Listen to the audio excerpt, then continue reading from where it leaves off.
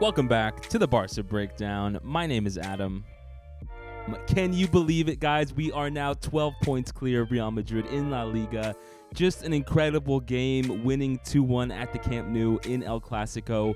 And who would have thought, right? The two players who had to sub in because Pedri's hurt, who, a lot of fans, including myself, aren't too happy to see get that first call up on the sheet to start a big game like this. Sergi Roberto gets the goal in the first half, and then Kessie comes on off of a beautiful Lewandowski back heel after he had a tough game. Fati taking the run and drawing defenders away, and then Balde putting it square for Kessie to have just a nice, cool finish. Seeing him so emotional after what has been, a year full of some growing pains was just sensational. I can't believe it. The team really just did everything we could have imagined. We've now beaten Real Madrid 3 times this year. Supercopa, the first leg of the Copa del Rey, and now in this Clasico at home, which is Xavi's first home Clasico, which is crazy because I think he's already managed like 6 Clasicos, but another W under his belt in a game that, really here makes the title very, very hard for Real Madrid to dream of, especially considering they still have the Champions League, of course, which I'm sure they're going to push a little bit farther into this season against Chelsea. What a game. I mean, just the fight in this team, the ability to come back from a tough moment. I think, with that own goal by Araujo in the first half, just a very weird header that went in against the run of play, and to see the team not crumble, to fight back the entire time, and to really put it to Real Madrid. And it wasn't like the 1-0 Clasico at the Bernabeu we had in the Copa where we played, some very defensive tactics and really kept behind the ball. I mean, we were really putting it to Real Madrid. Not some great chances. Rafinha kind of had a hit or miss game. He was the only one creating a lot of the time, which, there has to be some value there, but wasn't able to create that end product. Lewandowski, that random bicycle kick, I think in like the 3rd minute of the game, he had a long shot that Courtois saved. And to come back against Real Madrid with Courtois, who is just extremely good, and again was very good in this game for the most part of it, just shows a lot of the resilience this team has built. And I think, when we got a little bit scared, especially after we lost out of the Europa League and we've had so many 1-0 victories, I was never sure. I was never sure if we're going to have, whether it was the Copa game or this Clasico, we're going to have that kind of fumble that let the dam break of the mentality and the belief this team had with the, what I would say kind of outperforming what I would expect so far in this season. And it just never happened, right? Even as much as we have, reason to be critical of all those 1-0 victories, even as we have, reasons to be also forgiving of the team because of Pedri and Dembele's injury. I mean, they just keep getting the results we need, and I can't be more happy right now.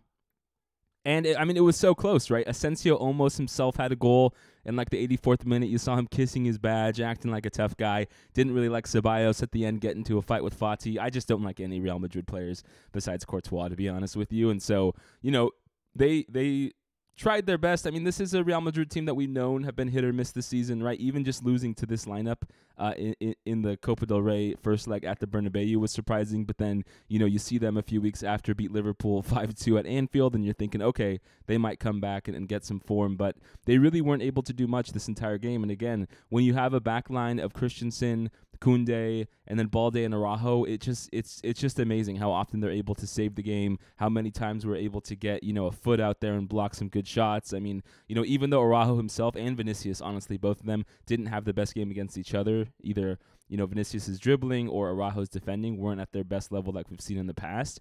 We were able to shut him down on that wing there, and it just seemed like the team always had the next man ready to block a shot, and that was the big deal, is that even though they scored once and it was a fluke goal, we didn't really give them another great opportunity to score, and whenever they got the ball in the box, we were able to be there and just stamp it out. And that's twice now we've beaten Real Madrid without Pedri and Dembele, which is just amazing. Unbelievable, really. I mean, I'm kind of in shock. I don't know how you guys feel about this game, but I really am in shock. I didn't know, especially after we went down, that we had it in us to win. I think the only critique you might have of this team and of Xavi really is just like the subs were a little bit late. I felt like when Real Madrid put on some substitutes, in the 67th minute or so there, they started to get a little bit of a second life and were really taking it to us, and that culminated kind of in that Asensio goal he scored that was called offside. A little bit late in the change, and we put on Ferran Torres, we put on Fati, we put on Kessie, and they actually were put in pretty good roles, right? I mean, I think everyone today, no one had like an absolute stellar performance, I wouldn't say, besides our back line.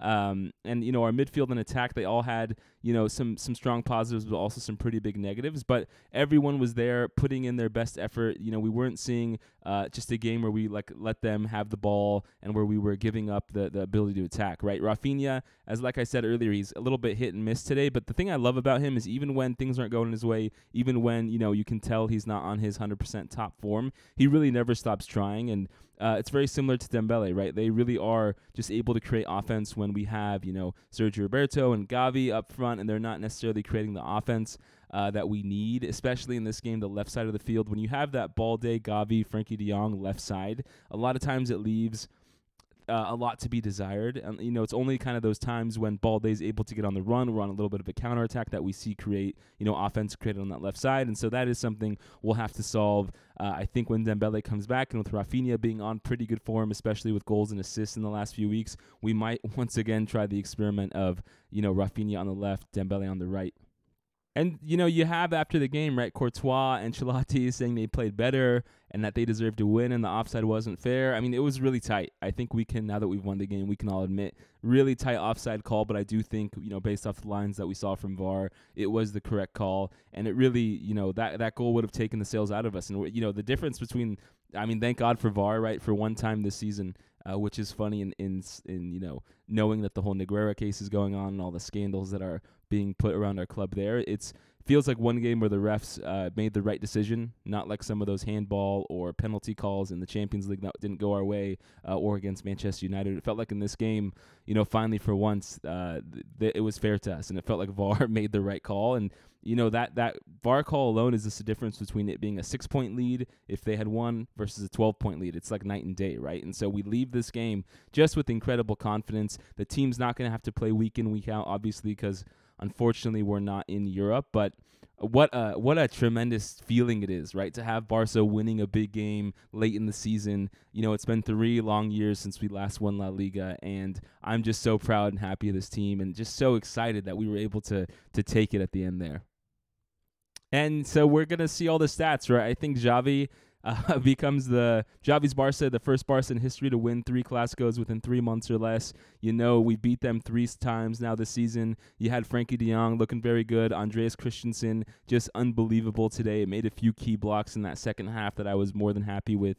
And now we go on to just one more Clasico this season in the Copa del Rey. We got that 1-0 lead. We're coming back to the Camp Nou where we just won, and you have to be feeling pretty confident. And I hope, if we can make and square away 2 trophies this season, that would be an impressive year. And it's been a real roller coaster with Xavi, and there's so many talks about his renewal, and I think, without a doubt, we have to renew him this season, although we have to expect much more from him in Europe. But I don't want to get past this game or past this moment and past this feeling, because so many times deep in the season, the last few years, we've just been beaten down, sad, angry. How come we just couldn't make it in that one game? And it just feels like this season things are coming right. Whether or not the Copa del Rey goes our way, who knows? But just to have La Liga well within our grasp here, we got just, I think, around 12 more games here just to write it out and to get victory. So thank you all for listening. I know we're all very happy today, tomorrow, this week. Let's enjoy it.